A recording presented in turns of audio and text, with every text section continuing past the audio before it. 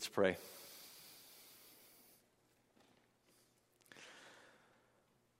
Father, who is sufficient for these things? Lord, we are powerless in and of ourselves to bear spiritual fruit. It is the fruit of the Spirit that we want to see emerge in our lives. Lord, even faith in your word is a gift, so I pray that you would do multiple levels of miracles this morning. Lord, would you open our eyes to see wonderful things in your word? Father, I pray that you would incline our hearts to fear your name this morning. I ask that you would unite our hearts together to literally get us on the same page as a church. And would you satisfy us this morning, Lord, with Mark 1:17. There is good pasture for us as your flock. But you've got to come, Lord, and break the bread of life as it comes to us. So, Holy Spirit, would you do the convicting and empowering and illuminating and strengthening work that only you can do. And we will thank you for it now. In Jesus' name, amen.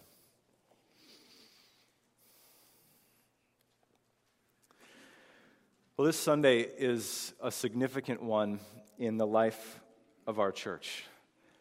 I've been feeling it all week, and I feel it in my bones this morning. Now, some of that may have to do with a few of the obvious elements that conspire together at the same time. Today, Matt and Ashley Hendrickson are now family, which is something that we've been looking forward to for months. The Stouts are back for the next season, the next 3 months. It's a communion Sunday. We'll have an opportunity to take of the bread and the cup together. Summer's finally here, almost, right? These are good things. We have a number of things for which to be grateful for as a congregation. There's no doubt. But when I say that I feel that this is a significant Sunday in the life of our church, I'm pressing below that, and I'm actually pressing above that. I'm thinking to the scripture that is above the coffee bar in Fellowship Hall. Mark 1:17. Follow me, and I will make you become fishers of men.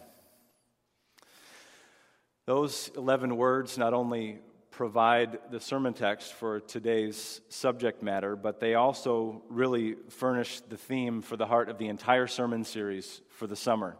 Follow me, and I will make you become fishers of men.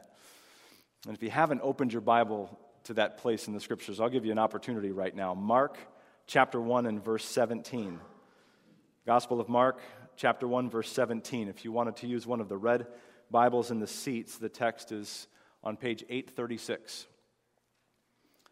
836 in the red Bibles. Mark 1:17. The series that begins today is entitled Spreading the Fragrance of the Knowledge of Him, a biblical study of missions and evangelism. There are copies of the preaching calendar that are out in Fellowship Hall. If you haven't gotten one, judging by how small the stack got last week, I'm grateful that I think they are going out into the congregation, but if you haven't gotten a calendar for the summer, please get one. Pray for this series. Pray for Seth, pray for Guy, pray for me as we open the Word. Over this next season, we're going to walk through the Bible together to learn from the ground up what it means to fulfill our mission statement, to be and make disciples of Jesus Christ. The rest of the month of June and part of July will be given over to the topic of global missions. You hear in that subtitle for the sermon series really two different emphases, missions and evangelism. And they are not the same thing. To completely conflate the two, missions and evangelism together, is to make a calculation that is dangerous and perhaps deadly to the completion of the Great Commission. As much as we might want to, it's unwise to collapse missions and evangelism into the same definition. So don't conflate these, but on the other hand, don't refuse to relate these. These are related. Missions and evangelism feed off of one another. These are profoundly connected. So what's the difference and what's the similarity between missions and evangelism? Missions is the task of making disciples of Jesus Christ by crossing over a culture into a group of people that would otherwise have no access to the good news of Christ. I'll say that again. This comes very close to the definition that David Mathis gave us Missions Weekend a couple of months back. Missions is the task of making disciples of Jesus by crossing a culture into a group of people who would otherwise have no access to the good news of Jesus. I gave the example about a month ago of Tetovo, Macedonia, a city 45 minutes from the capital of Skopje, and they are an unreached people.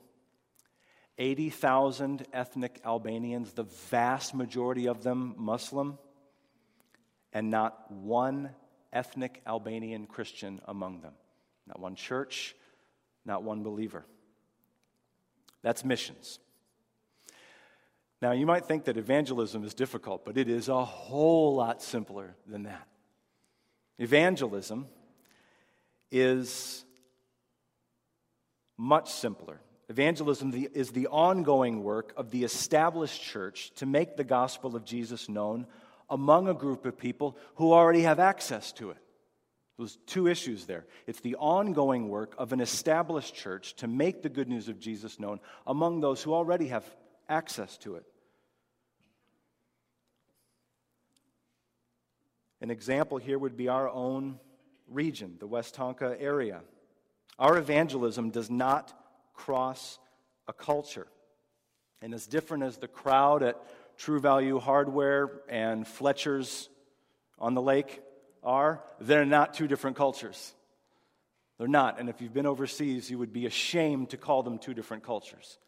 We speak the same language. We have the same customs. It is far simpler. It's also far more limited for us. West Tonka is home to nearly 25,000 residents. Scattered across these 25,000 are 5 evangelical Protestant churches, 5 of them. 1 Roman Catholic church, 4 mainline Protestant churches. That is a lot of access to Jesus for 25,000 people. So what's the difference between making disciples of Jesus in Tetovo as opposed to West Tonka? One word, really: access. Access to Jesus is the difference. Well, that's the difference, but what's the connection? How are missions and evangelism related? How is the first half of the sermon series this summer going to feed the second half? Well, from our perspective, as we minister among a group of people who already have access to the gospel, we've got to remember that we can only export globally what we already have locally. Another way to say it is, what you grow in your fields is what you load on the trucks. You serve what's in your cupboard. Jesus said in Luke 6:45, out of the abundance of the heart, the mouth speaks. And out of the resources of a local church, so go the missionaries. Which brings us to today's big idea. This morning we're going to take a page from the Swiss theologian Karl Barth, which we don't do very often. He once wrote this: the need is not so much to get to the people as to come from Christ. Then one automatically gets to the people. That's a spectacular truth. That will set you free as you think about missions and evangelism, and this gets into your bloodstream. Now, Karl Barth didn't get everything right, but he got this right. The need is not so much to get to the people, but as to come from Christ. Then you automatically get to the people. And if you doubt the veracity of that statement, I will invite you to look again, maybe for the first time, at Jesus' words in Mark chapter 1, verse 17. Jesus said to them, "Follow me, and I will make you become fishers of men." This text, I think, falls into 2 parts. So we have 2 points this morning. Here's the first one. If you desire to help others meet Jesus, then, number 1, trust his stunning promise to you. If you desire to invite others to meet Jesus, to help them meet Jesus, then trust his stunning promise to you. We're going to work our way backwards through verse 17 so that we can get the goal in view and then see the means to this goal. You could do it the other way, but I think for preachability, I'm going to drive us in reverse here. So here's the goal. Notice it's not just a goal for us, it's a promise to us. Jesus says, I will make you become fishers of men. I will make you become fishers of men. And Mark's gospel is the only one that puts it in this particular phrasing. It's a very forceful way that Jesus is talking in verse 17. I will make you become fishers of men. Can you imagine that? You fishing for people. You catching men and women and boys and girls for the kingdom of Christ. You, not the person sitting next to you. You catching your neighbors and your colleagues, your classmates, friends, even family members. Jesus is not expressing a possibility here. This is not the language of potential or likelihood. He's not giving a prospect in verse 17. He's not offering odds or chances. Listen to him again. I will make you become fishers of men. This is the language of assurance. This is a guarantee. It's a promise to you from Jesus. I will make you become fishers of men. Now, we live in a city, many of us live in the city, that boasts over 17 miles of lakeshore, don't we? You take my word, it's on the website, cityofmound.org. You can find that out. When Jesus says, I will make you become fishers of men, immediately we come by this naturally. Our ears perk up, and they should. Jesus is speaking our language. He's addressing us on our home court. And yet here's where we need to go slow in our understanding of this kind of fishing. Not because we don't know fishing, but because we do. And if we graft our understanding of fishing over onto Jesus, we're going to miss something in the nature of the way that he's talking here. 2,000 years ago, in the ancient Near East, fishing looked slightly different. Although sometimes you did see a line and a lure in Jesus' day and in Scripture. I found at least one reference to it. When Jesus gets the copper coin out of the fish's mouth, it says he puts in a line and a hook and draws out the fish. That was rare. The most common way for fishermen to earn a living was to cast a huge net with weights and then drag it through the water and then pull the catch that way. It was called a drag net. Jesus describes it in his parable of the net in Matthew 13:47. Jesus says, the kingdom of heaven is like a net that was thrown into the sea and it gathered fish of every kind. I think about our church that way. We are a strange catch of fish, aren't we? We're so different from each other in some ways. The net is pulling us together, gathering fish of every kind. This is what happens when you fish with a net as opposed to a rod and reel. When you're fishing with a rod and reel and you're not catching the fish that you want, what do you typically do? You change your bait. It's far different with a drag net. The gospel of the kingdom, the message of Jesus, is the net. And some fish are swimming along and they glide right into it. Others see the net coming and swim for their lives. But it's the same net. Some of you heard the speech that Matt Hendrickson's best man, David Torres, gave at their wedding reception on Friday night. Preaching Christ. I have never heard a best man speech like that. It was a net, and it was going across the Lafayette Club like this, and some of us were swimming right into it, and other folks were moving away. That's exactly what it was. It's preaching the gospel. It's very, very powerful. In the text read for us just moments ago, Jenny read for us, Luke 5:4, Jesus told Peter, put out into the deep and let down your nets for a catch. This is terribly helpful as we think about the work of evangelism. It brings out a few different aspects to how evangelism works and doesn't work.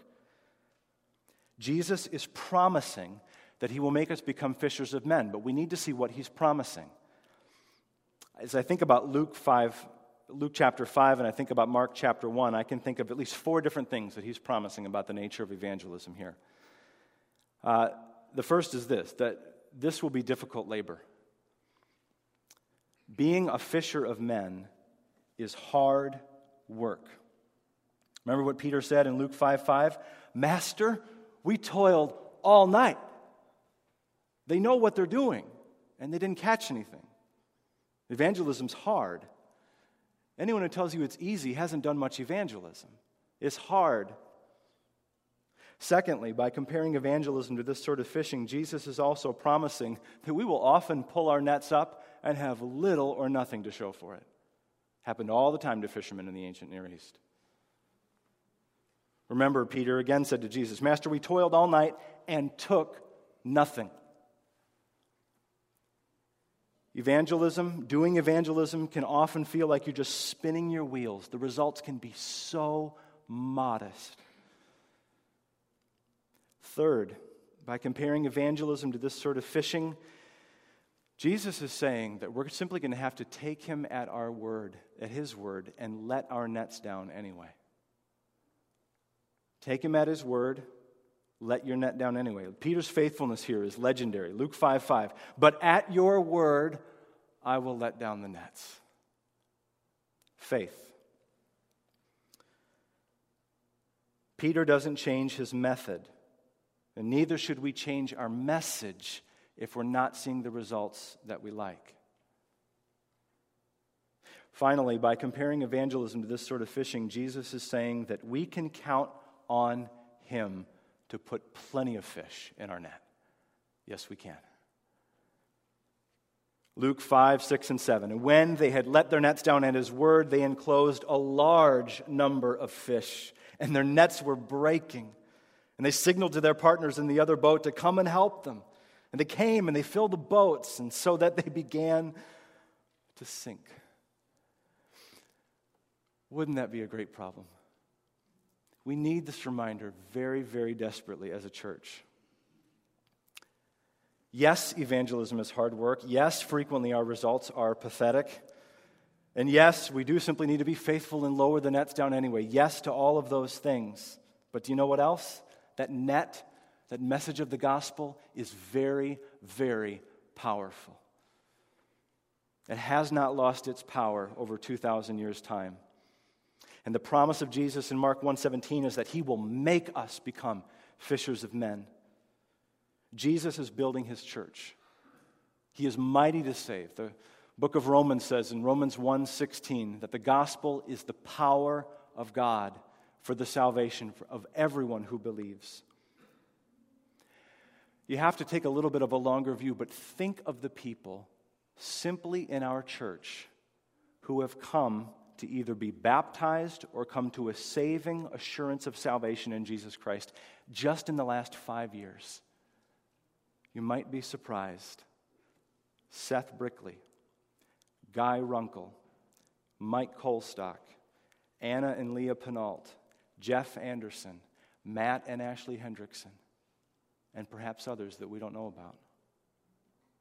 And that's just here in Mound.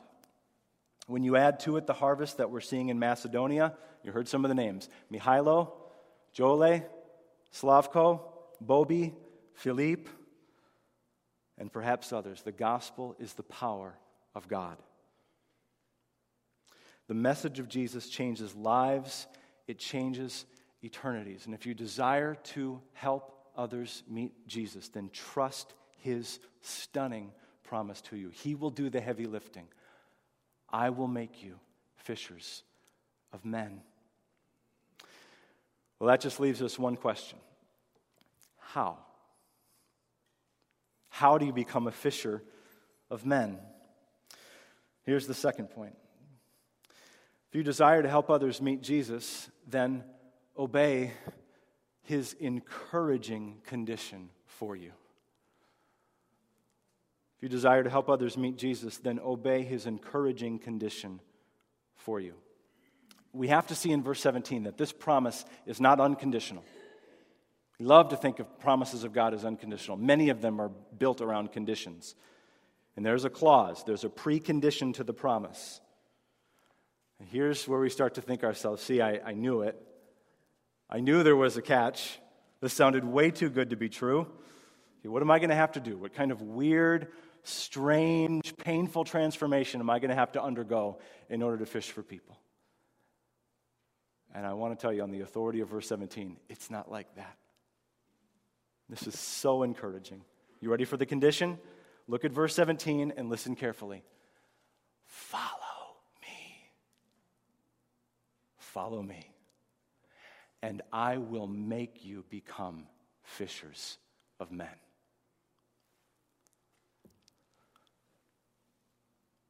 You say, yes, that's what I want. You have no idea how much I want to make an impact on people's lives for the kingdom. I would love people to meet Christ through my life. And there's the terms of the promise. It's right before you. It's 2 words. Follow me. Follow me, and I will make you become fishers of men. This isn't just a mission statement. This is actually a philosophy of ministry that Jesus is giving us here in verse 17. Follow me, and I will make you become fishers of men. Notice, this is the only condition for man fishing. That's it. So if I'm not fishing for men, what conclusion can you draw about my life from verse 17? I'm not following Jesus. It's that devastating, and it's that beautiful.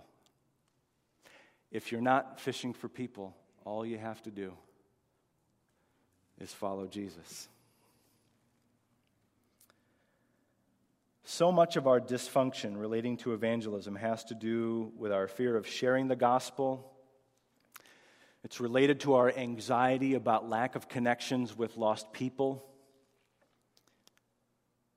Oftentimes, it's the shame that accompanies the reality that we've known certain lost people for years, and we've never so much as just shared a whiff about Jesus with them. I recognize that. We have no idea where to start.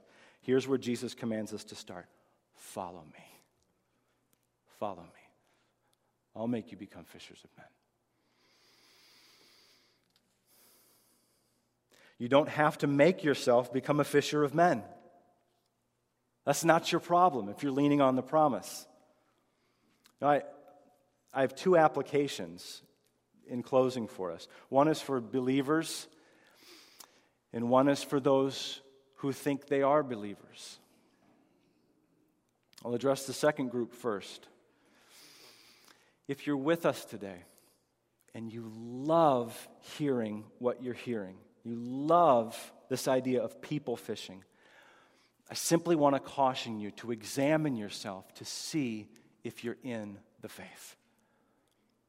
See if you've been caught. See if you're in the net. I actually know people who have their stories of their testimony is that they got saved at an evangelism training seminar. I've met them. You go to be trained to share the gospel, and you hear the gospel, and you get saved. It happens.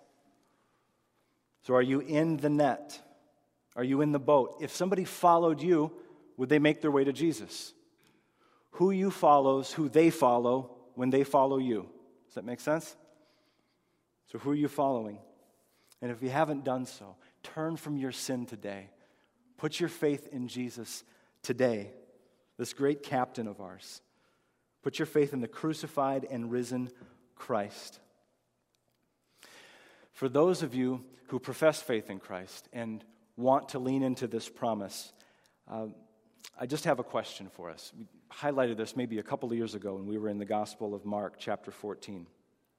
What's the difference between the Apostle Peter in the Garden of Gethsemane and the Apostle Peter in the courtyard of the high priest?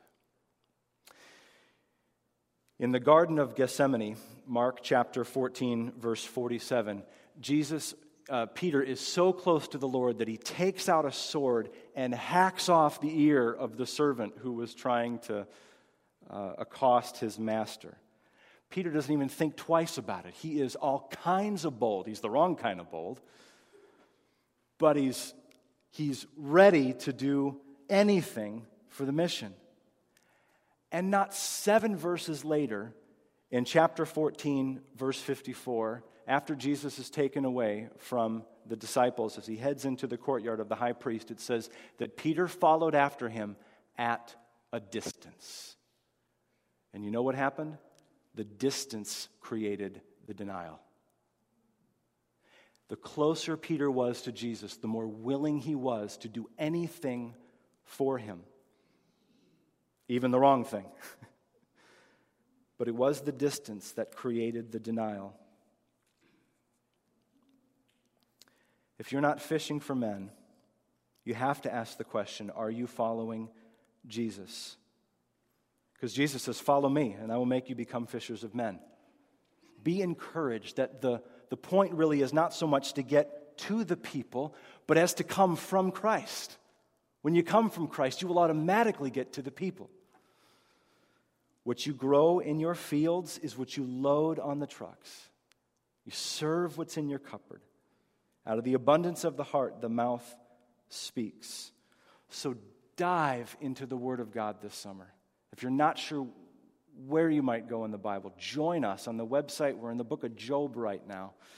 And the pastor's prayer blog is moving through the Psalms this summer. Spend time in the Scriptures. Fill yourself with God's Word. Pray for lost people. Can I challenge you to get a list of 5 people? I have these little cards. We didn't get them in the bulletin. Next week we will. List of 5. Think of 5 people who don't know Jesus in your life that are just in the normal tread of your everyday that you can be praying for. Ask God to draw them to Christ. Pray for them by name. Ask that God would open doors for you to care for them in a tangible way, that God would open doors for a verbal witness with them. Pray for 5 people. Make it a goal to reach 1 person by the end of this year.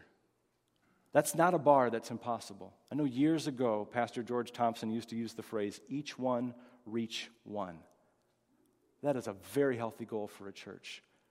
Could every family in our church, every household in our church, commit to doing everything in your power through the strength that He supplies to draw people into the net? Read a good book on missions and evangelism this summer. If you need to get stirred up for that, on the back side of the preaching calendar, there is a list of about a baker's dozen of my favorite books on missions and evangelism. Spend time this season adoring and enjoying Jesus. I guarantee you, out of the overflow of the heart, your mouth will speak. Well, if you desire to help others meet Jesus, then trust His stunning promise to you and obey His encouraging command to you. Jesus is saying to our church today, follow me. I'll make you become fishers of men. Let's pray.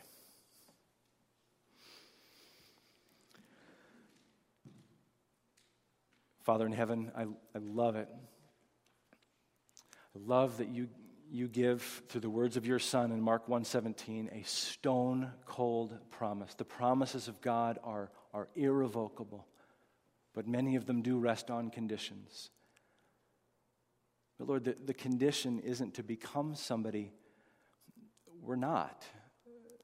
The condition is to follow Jesus as we are, and you will make us become someone maybe we haven't been. Lord Jesus, I pray that you would do mighty transforming work in our hearts. I pray that we would be captured by this vision. What greater place to be than in the Lake Minnetonka area with this vision, to become fishers of men. Make it a reality, Lord. Draw us into fellowship with you. Fill us with your Spirit. We pray in Jesus' name. Amen.